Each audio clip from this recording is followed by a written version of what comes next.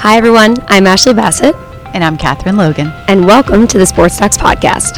On each episode, we chat about the most recent developments in sports medicine and dissect through all the noise so you know which literature should actually impact your practice.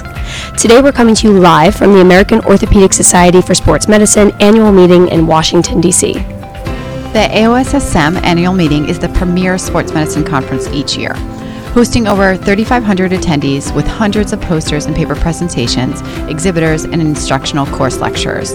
This year proved to be as spectacular as years past. We were fortunate to have the opportunity to catch up with many of the presenters at the meeting and get their take on some of the hottest topics in sports medicine.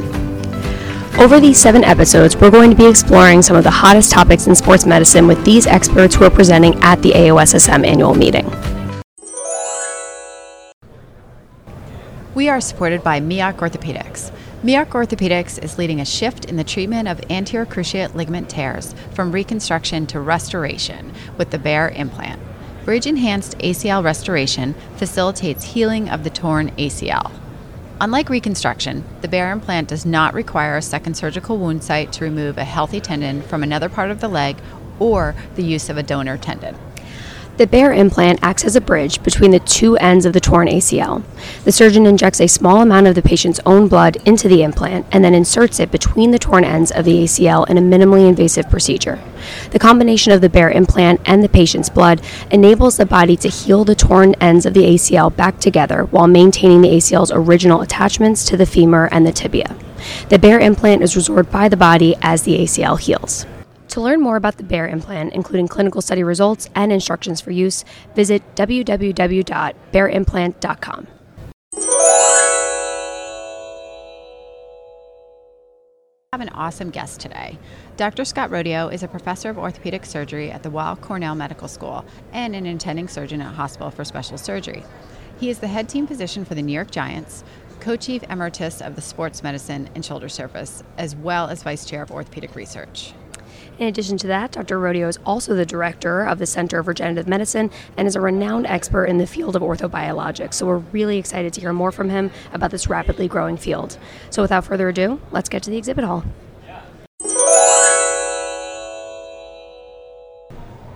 So, Scott, thank you so much for joining us today for the special episode of the Sports Docs Podcast, live from the AOSSM annual meeting in Washington, D.C. Welcome to our show. Thank you. Thank you for having me here.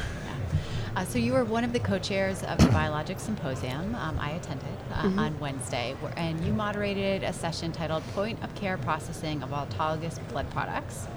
Within that session, you spoke about the use of genetically modified human umbilical vein endothelial cells to augment rotator cuff repair. But before we get to that, we just wanted to talk a little bit about your interest in this topic, but really biologics in general. How did you initially get interested in this work, and a little bit about your inspiration and your mentors along the way? So I've been interested in biologics for quite some time. In one of my roles at Special Surgery is I run a laboratory. I'm co-director of our orthopedic soft tissue research program. So I've worked in the area of understanding the cellular and molecular mechanisms of soft tissue repair, and that's led us into studying techniques for biologic augmentation, in particular cell therapies over the years. So we studied in the laboratory side, and the goal, as a clinician scientist, is to translate that to patients. So that's kind of been the initiation of our pathway. I mean, my mentors have been Russ Warren, Steve Arnowski, Joe Hannafin, and the others at HSS and research that I grew up with, and so we have continued that work, both laboratory work and then linked clinical trials. Yeah. And can you speak a little bit about how you set up your lab and how it works? Do you involve residents, fellows, med students, people trying to get into med school? Sure, yeah. It can take 10 years to really develop a robust research program. And so I have full-time laboratory technicians that do our histology, our tissue processing for molecular biology and analyses, for biomechanics testing. We have postdoctoral surgeons, a number from overseas that work with us. We have postbaccalaureate students, and then there are research fellows. We have residents that are involved. We have medical students that are involved. So there's a staff of about really 12 to 15 individuals in the laboratory. So it takes a lot of time and sort of nurturing to keep it all going. Absolutely. And so you've obviously published a lot of research on biologics. We want to dive in a little bit to that today, and we will eventually talk about what you presented on at the Biologics Symposium. Okay. We want to talk first about overall genetically modified cell-based therapies. So you've released a lot of papers on the use of genetically modified bone marrow derived MSCs. Can you tell us a bit about what the data shows on that? So this whole area of cell therapy, an area that has tremendous potential, but certainly needs further development. And one of the biggest, probably the single biggest challenge in cell therapy is the heterogeneity in these cell formulations, whether it's bone marrow-derived cells or cells from adipose, or even some of these perinatal sources, amniotic fluid, umbilical cord blood, things like that. They're all really poorly characterized. So the rationale for using gene therapy techniques was to insert a specific gene that we know has relevance for a specific tissue. So, for example, we did some work using, some years ago with Larry Gulott in our lab, scleraxis. Scleraxis is an important transcription factor in tendon embryology, tendon healing and tendon repair. So we inserted the gene for scleraxis into bone marrow-derived cells and evaluated that in an animal model where it has a positive effect.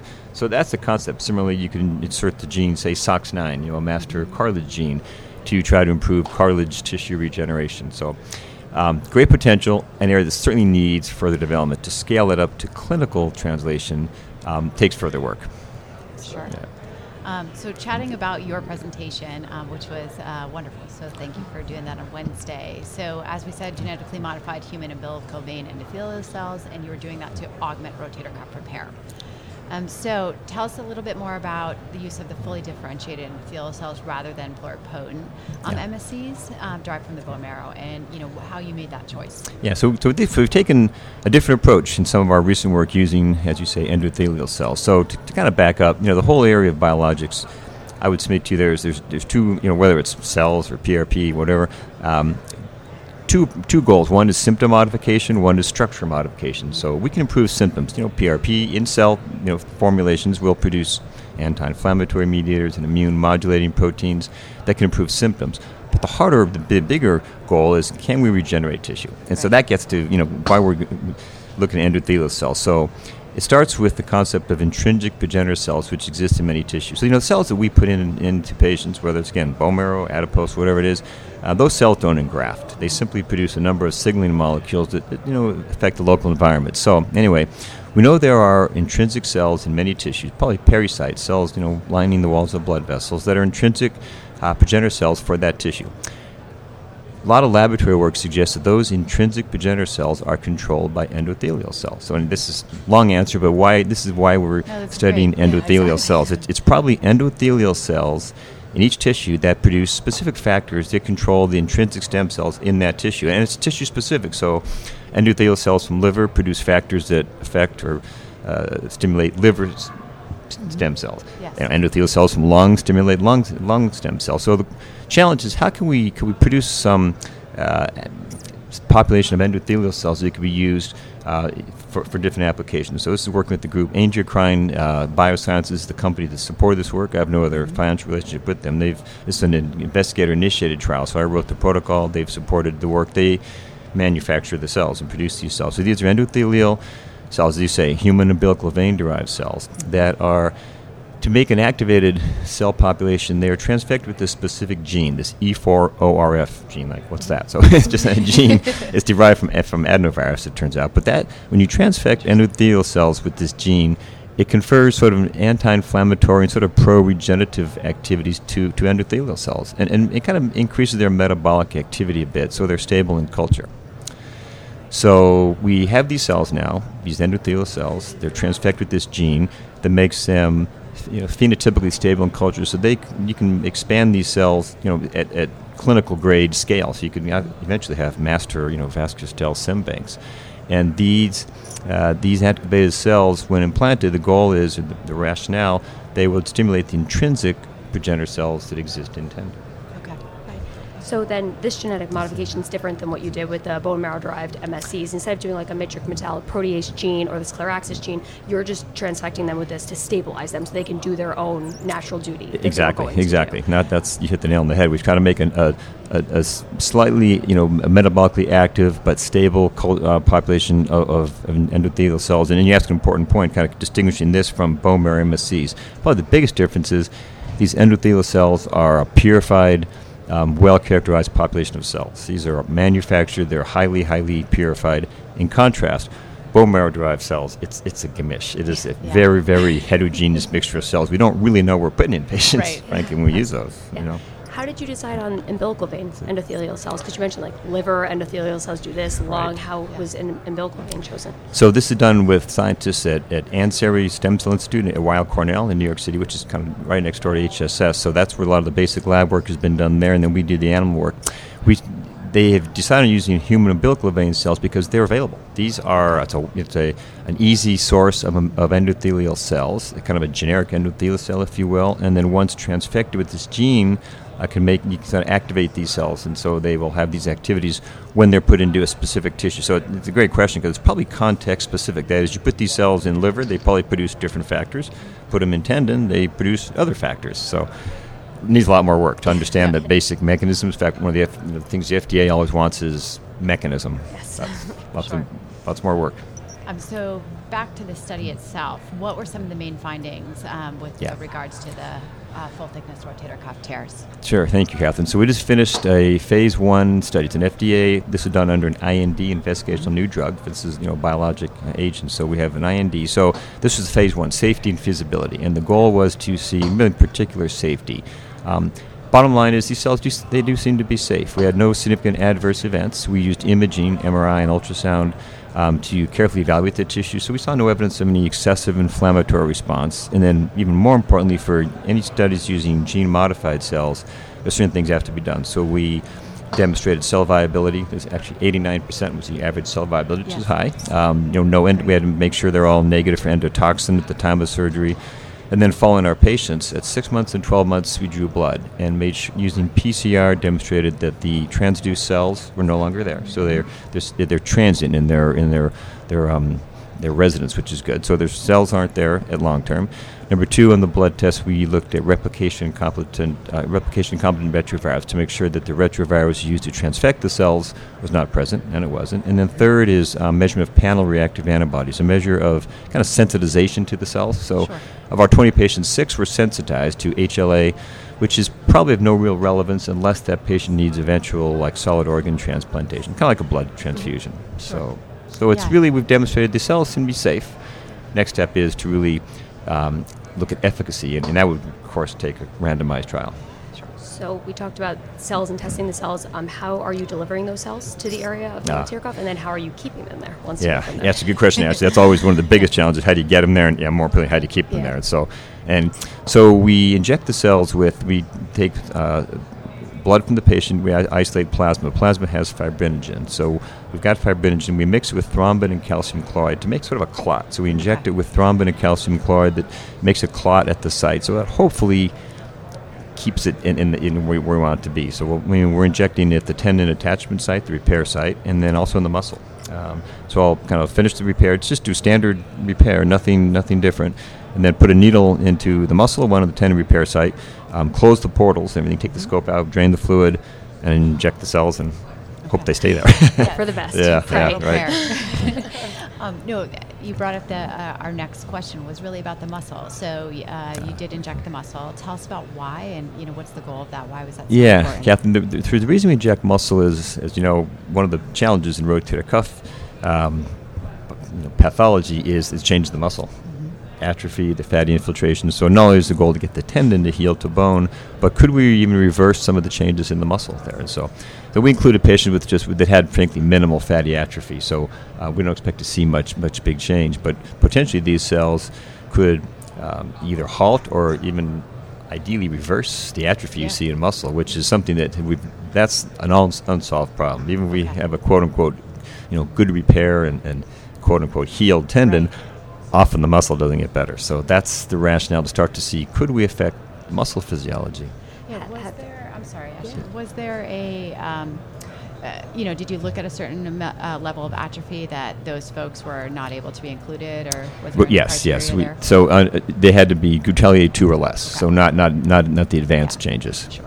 In some of the other literature you published on the genetically modified bone marrow derived MSCs, it was also injected into the supraspinatus muscle? It was. Any changes in the muscle composition or appearance with those studies? Nothing that we quantified, not a whole lot. And we used a fibrin glue material. Back to your very good question asked you about carrier vehicles. We used fibrin glue, which kind of makes a little bead, and it and the cells like fibrin. They're kind of happy in fibrin. They stay viable, and to kind of localize the cells to the site. So that would be another potential sort of carrier vehicle. Carrier vehicles are an important part of this. Yes, exactly. Yeah, important part. Exactly. So do you see any application in the non-operative patient outside of the actual repair? Absolutely. Great question, Catherine, about non-operative treatment. Could you use this in say, partial cuff tears? Those are a challenge to me. We see this all the time, right? These Sure. partial tears, and there's partial tears, and there's partial tears. I mean, some of these are completely asymptomatic, but some aren't, and some progress. So could you simply inject these cells in the subacromial space? Right. Absolutely. I wonder about using them as well for meniscus. Could you, same underlying concept, could you try to stimulate the intrinsic progenitor cells that are in many of these tissues? They're quiescent in these tissues. How do you stimulate them, Yeah. Go ahead. I know. I was actually going to transition us into rehab after you. So with biologics, I know this is kind of in the initial phase of studying, so you're not doing this in patients yet. But if you're doing biologic injection or augmentation, how do you adjust their rehabilitation? Do you do a period of activity shutdown to let it take effect? When do you start that? It's a great question, Ashley. I think we, frankly, don't have good data to really guide us in what we should do it for rehab. Quite simply, I've not really changed what I've done. Whether, clinically now, in my own patients, I will occasionally use bone marrow derived cells and say, massive tears or revision surgery, poor tissue quality, and I don't change what I do rehab. But frankly, we need more information there. And the real question, rehab is mechanical load. So the question is, how does mechanical loading affect cells and cell biology or PRP? Totally a black box. I think something we really need to start to study. Frankly, maybe in collaboration with our rehabilitation colleagues, really look at this in a rigorous fashion, because right now it's really arbitrary. Even like after PRP, people say, rest for 2 days, rest for 3 days, rest for 7 days. Exactly. I mean, it is like so arbitrary. The reality is, if you look for any data to support these recommendations, There's none. it doesn't exist. There's Google. Yes, But yeah, exactly. But at the end of the day, as a clinician, you've got this patient sitting in front of you. You need to tell them something. And we acknowledge that we need rigorous data. Yeah, so Scott, my background before I went to medical school, I was a physical therapist for 7 years. And so that was a lot of my frustration, where I felt like it was very hard to get our RCTs were very, very rare. Yeah. And so we spend a lot of time talking about rehab on our podcast, because it's a little bit of my sort of pet project. But when folks come in my room and I'm doing any sort of biologic, and in the non-operative, I'm not very conservative as far as I'm letting them get back. I'm not really restricting their activity, but I do sometimes have patients come in and say, I found something on the internet that says I really need to shut down from anything strenuous for 6 weeks. And I don't have a reason to sort of agree with that. I don't know if you've kind of come across anything, or you have anything more at the cellular level that would make me think differently. Yeah, no, I think I have the same issue, Catherine, patients all the time, to educate our patients, because they come with all sorts of protocols. They hear and see, and no, Dr. So-and-so told me I need to do this. And it's like, I know that I don't know. I'm pretty sure he doesn't know. I mean, so I think part of our job is to educate our patients, say, listen, there's a lot we don't know. Now, but more specifically, mechanical load has a profound effect on physiology, obviously, and certainly connective tissue. So no doubt the mechanical loading, which again is the rehab, whether it's volume, frequency, intensity of exercise, what exercise you're doing, how, when, that will no doubt affect the biology. But boy, we just don't really, and I tend to be, I don't make much adjustments, because I don't know what to really truly recommend. Well, we've talked a lot about rotator cuff, non-operative and operative use of these cell-based therapies. Do you see any other conditions, orthopedic pathology, that may benefit from biologics? I know we talk about augmenting quad tendon injuries and Achilles tendon. Where do you see this going? Yeah, for sure. I think, again, back to the underlying rationale, the ability to try to stimulate intrinsic progenitor cells cuts across many tissues. So, for example, could you use these? I wonder about meniscus tissue. Muscle, I think, has great potential. We don't have good solutions for muscle injury. I take care of a football team in New York. We see lots and lots of muscle injuries where we don't have great solutions for the fibrosis that occurs. So that's, I think, a rich area. Yeah. Absolutely. And obviously, cartilage repair is a huge black box and a huge unmet clinical need. So I think we need to understand how we can stimulate the intrinsic cells in those other tissues, meniscus, cartilage, muscle, bone, for that matter. So, yes. Just because you brought it up, my father would be very sad if I didn't say "Go Giants." So great. I like your father already. Ashley will, she'll. I'm an Eagles fan. Eagles, a small team somewhere south of us. Yeah, I've heard of them. Exactly. They're finally good for the first time in they're very good. years. Unfortunately, they're very good. I know. But I think the last thing we just really wanted to end on is what advice are you giving to early career surgeons in the sense of biologics? It is so vast now. It's huge. So I think, if you don't get a lot of exposure to it in your residency or your fellowship, it just sort of feels like this huge black box. Like, where should people start? Yeah, great question. I think, biologics, I would submit to you honestly, what arthroplasty was to orthopedics in the 70s and 80s, biologics could be in the next decade. So it's here. It's not going anywhere.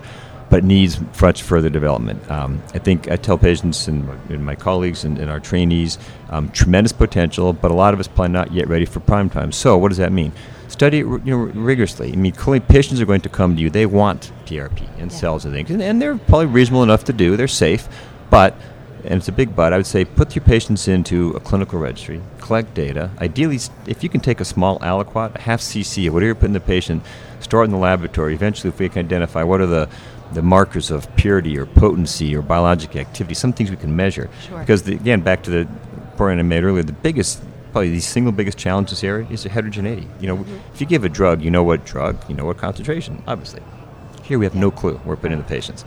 So this area, patients will want these treatments, and I think that's reasonable to do it, but do it in a rigorous fashion. Collect clinical data. If you can collect a specimen that we can eventually, ideally, our goal in our center at HSS is to measure the composition and biologic activity of all these different formulations and then correlate that with the patient's clinical or imaging outcomes so we can eventually figure out what is the best formulation for muscle, for tendon, for ligament, for bone, because clearly one size doesn't fit all. So for your trainees, I think embrace this area, learn the science, be open-minded, but study your patients carefully. Great advice. That's wonderful advice. Well, thank you so much for taking the time to join us today. This was a fantastic discussion. We know you're extremely busy, and so we really appreciate you taking thanks for having me. Yeah, Thank you. I learned a lot. Thank you so much. Thank you. Awesome. Thank you for listening to this episode of the Sports Talks. We hope you enjoyed the discussion as much as we did.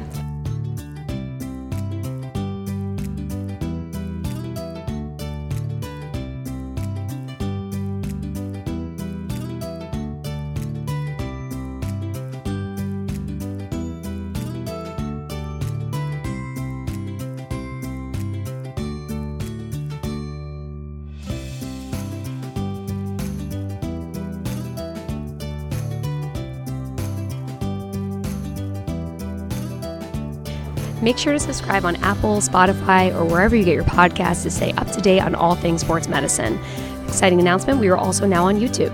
You can find links to all of our social channels and our contact information on our website, www.thesportstalkspod.com. We love to hear from you.